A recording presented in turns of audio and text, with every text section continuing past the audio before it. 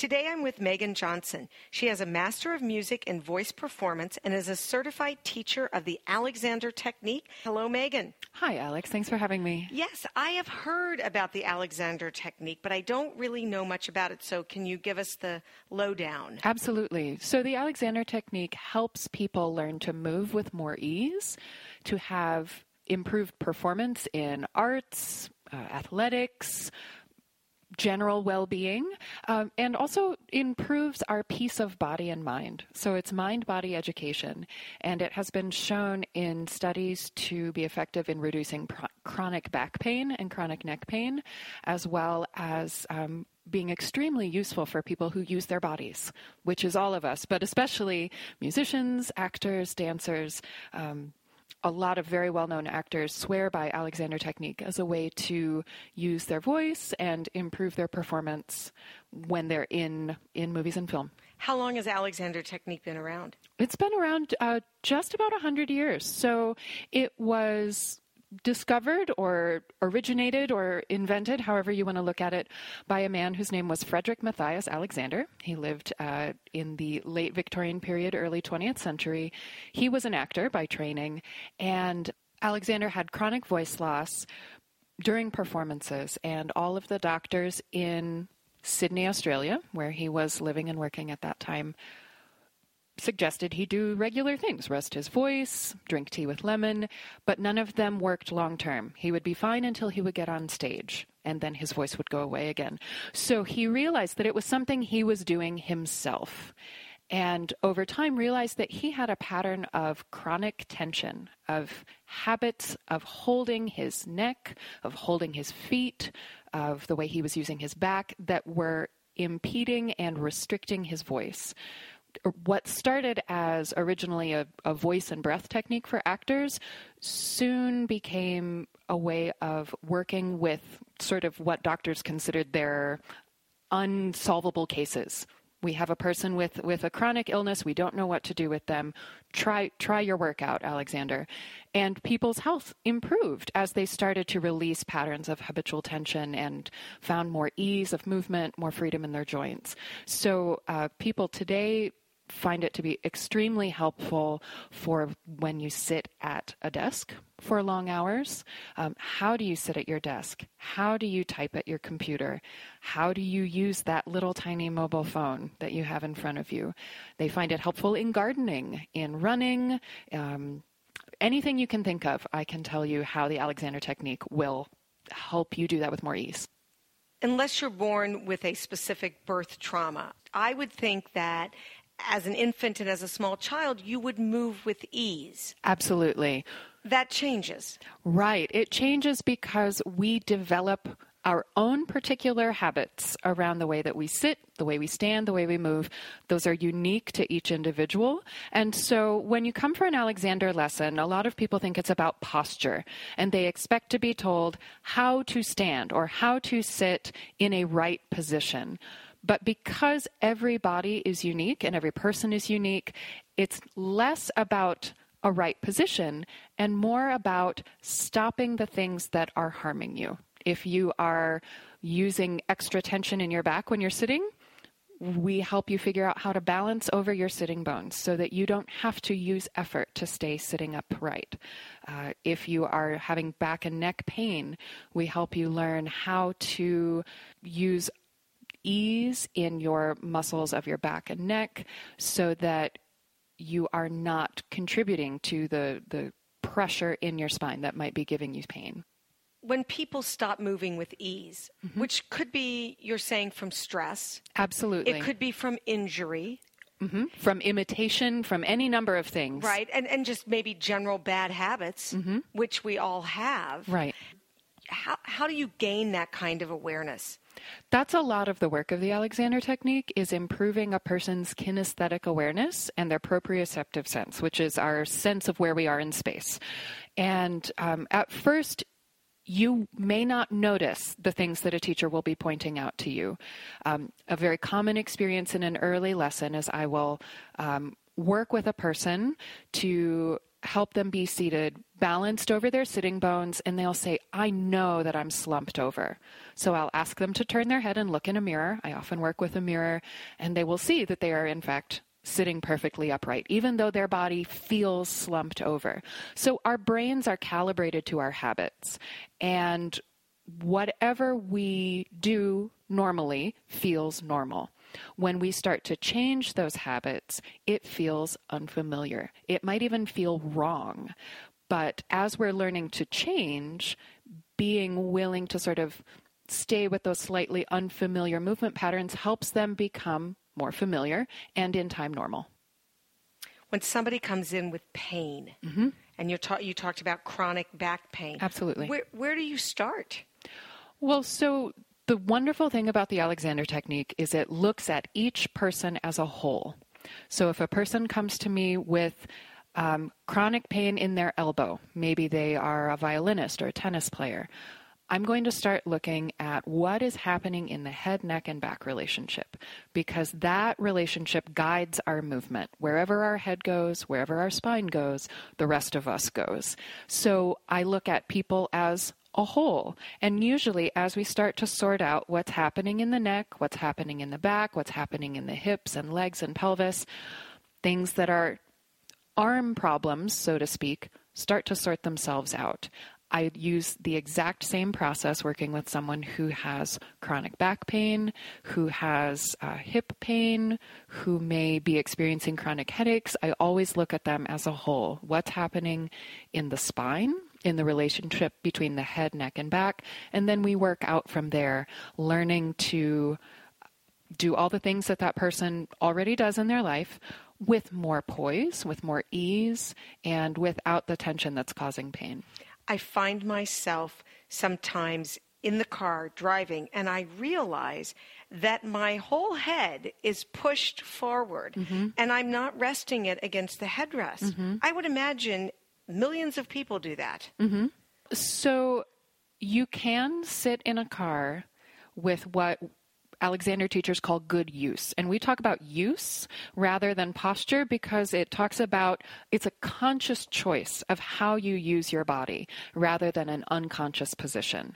So you can choose ways to sit in your car with good use. Now, some car seats are easier to sit in than others.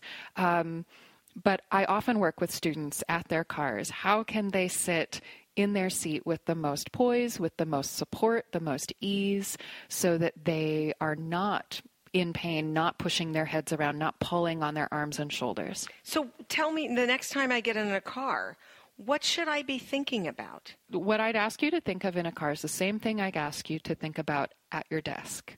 First, notice where your sitting bones are. So for those of you who don't know where your sitting bones are, they are the two bottom points of your pelvis. Our pelvis has two rockers on the bottom that if you're sitting on a hard seat chair or you're sitting on the floor, you may feel them supporting you. So when you're sitting in a car or whether you're sitting at your office chair or your dining table, notice where your sitting bones are. From there, notice where your back is supported. If your back is supported on the back of the chair, great. If it's not supported, that's okay too. You don't have to lean back on the chair and you don't have to sit away from the back of the seat. Notice what's happening in your knees and your feet. Notice if you're holding tension through one leg or the other. Notice if you're letting your feet release to the floor. Notice if you're holding tension in your arms. And also notice what's happening at the base of your head. So if you take two fingers and you put them in the little hollow behind your ears, and they could meet in the middle, that's where your skull balances on top of your spine. So way up there, yeah. So if you're in a car and you notice that you're chronically holding your head back and down, you may be sort of, jutting the chin forward and starting to collapse, and that is, as you said, it's not comfortable.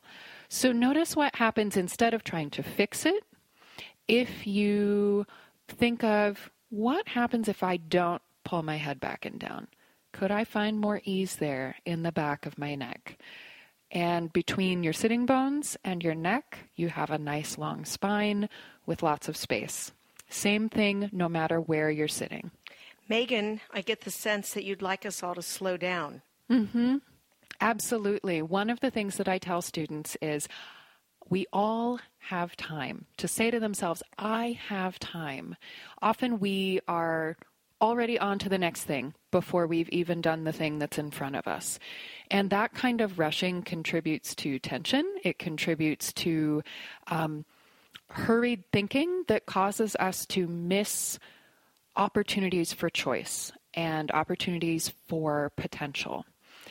When we are in the middle of an activity, whether that is cutting up carrots for dinner or driving in your car or going for a run, all of those things may be happening quickly, but there is time for you to be attentive to what you're doing and how you do it.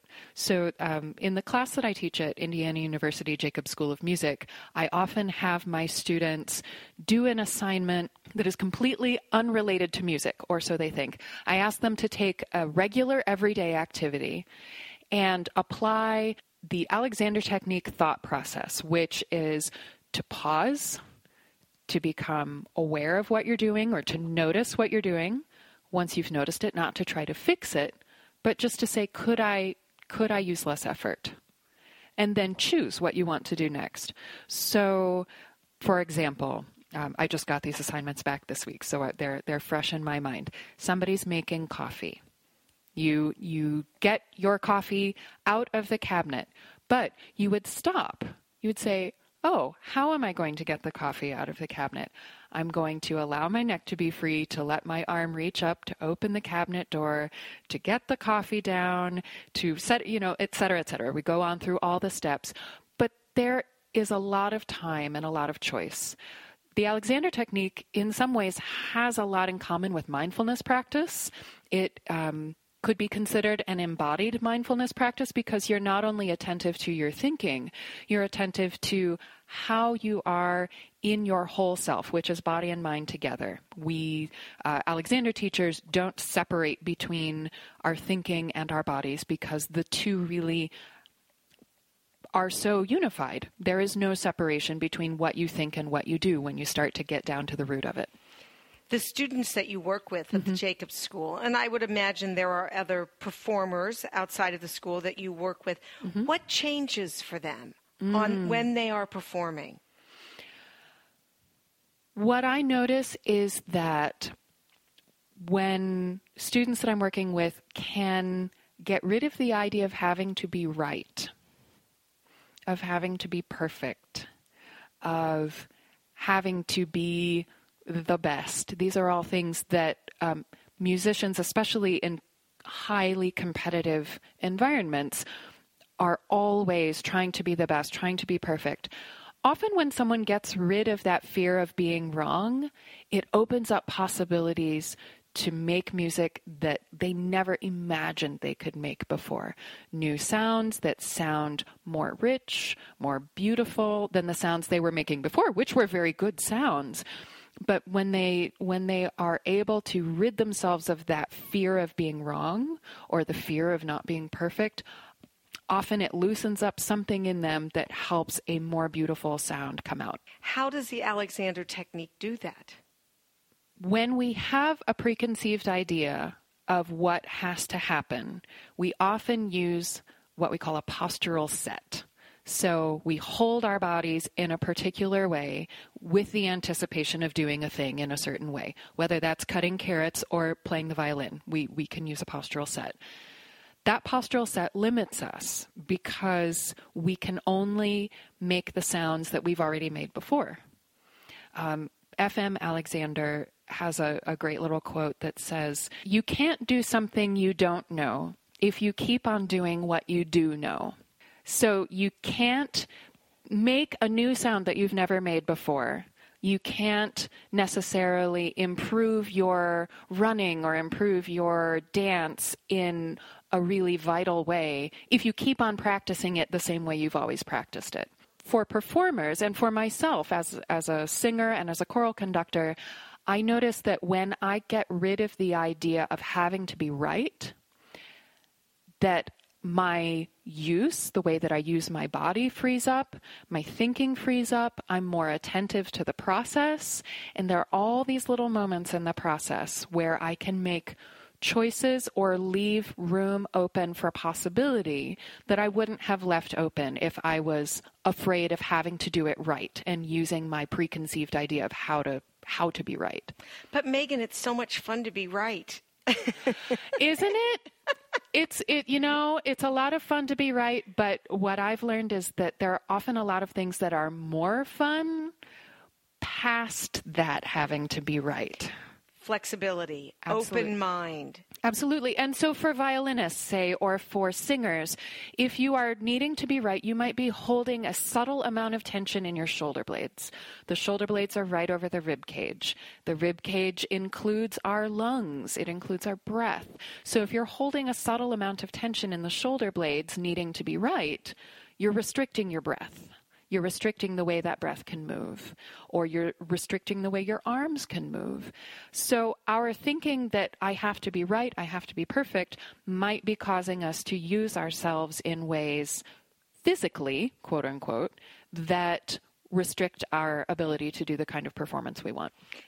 Whether you're a professional musician, singer, athlete, or just anyone, we're all so goal-oriented. Yeah.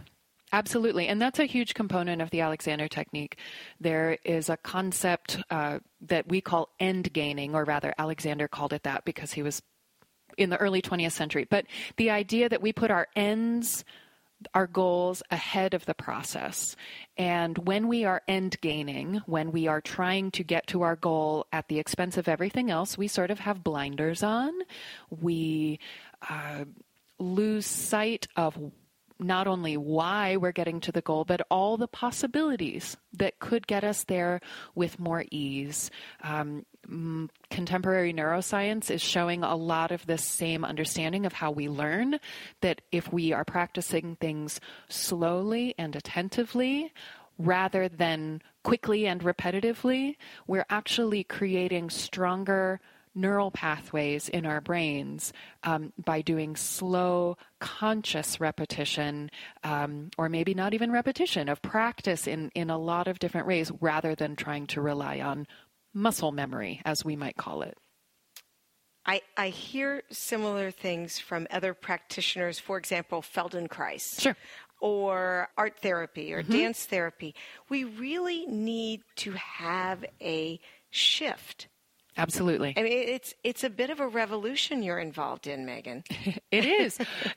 Alexander technique has not only helped me alleviate, I was in pretty good shape before I started Alexander technique lessons, but I came to it to help me with my singing. I was having technical difficulties in my singing that I couldn't muscle my way through. What I didn't expect is that studying the Alexander technique would not only help my singing, it relieved chronic headaches. It completely eliminated temporomandibular joint tension. That's your jaw joint, TM joint. And it made me more patient, which I never expected. But once my nervous system was able to calm down a little bit, I realized that I had a lot more choice than I thought I had. And so Alexander technique really helps us be present to the opportunities in the moment for how we move, how we stand, but also how we think, how we process information that's coming at us. It really could be sort of just our response to life. It's how we choose to respond to life. I like what you said about calming down your nervous system. I don't think we all realize how agitated we are because we have habituated all of these things that we do on a day-to-day basis. Absolutely. Now, I mean, if you look back at history, people have been saying for thousands of years, the pace of life today is so much busier than it used to be, and this is going to be terrible for us.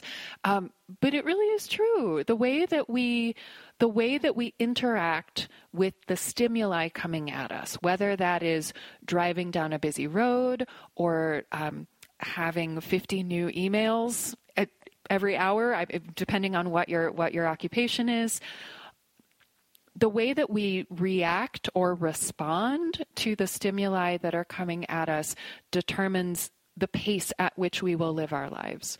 So we can either respond quickly and freely, or we can respond quickly with stress, or we can respond slowly and freely, or slowly with stress. So we get to choose. The Alexander Technique is not only about slowing down, although once you realize that you can slow down, a lot of people find that it's really nice and they do slow down a little bit. But Alexander Technique, it is sort of like life as a martial art. So you can be responding very quickly to a lot of stimuli coming at you with ease, with freedom, with choice. And that means you can be a busy executive, you can be a busy parent, you can be running a marathon or doing gymnastics. All of these things that are fast-paced activities can be done with ease and freedom when you have a way of thinking about how you use yourself. When someone comes to you, are they coming for one lesson or a series of lessons? Sure. The research backs up a series of about 6 lessons as a foundation for lasting change.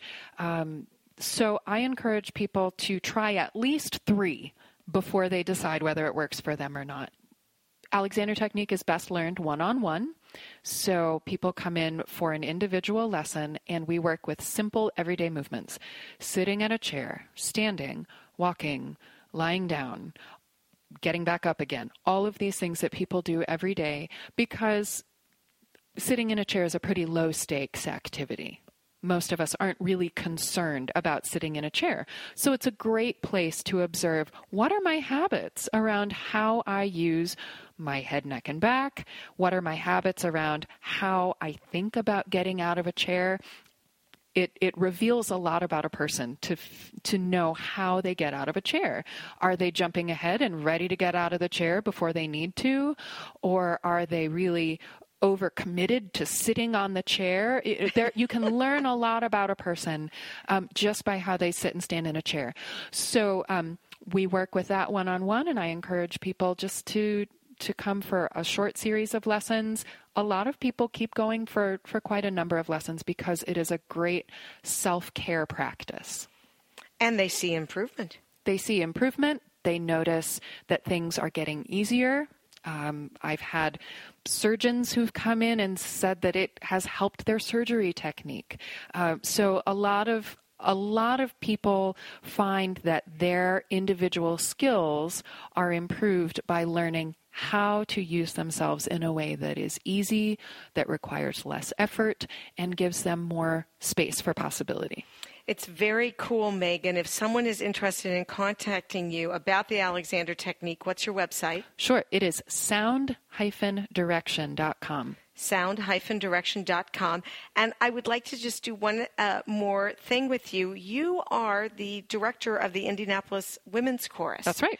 Tell me about that. Sure. So the Indianapolis Women's Chorus is a community chorus.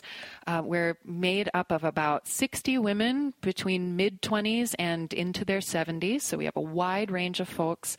We sing music that gives voice to women's lives and experiences, regardless of source. So that might be world music. It might be music by women composers. It might be contemporary Broadway or jazz.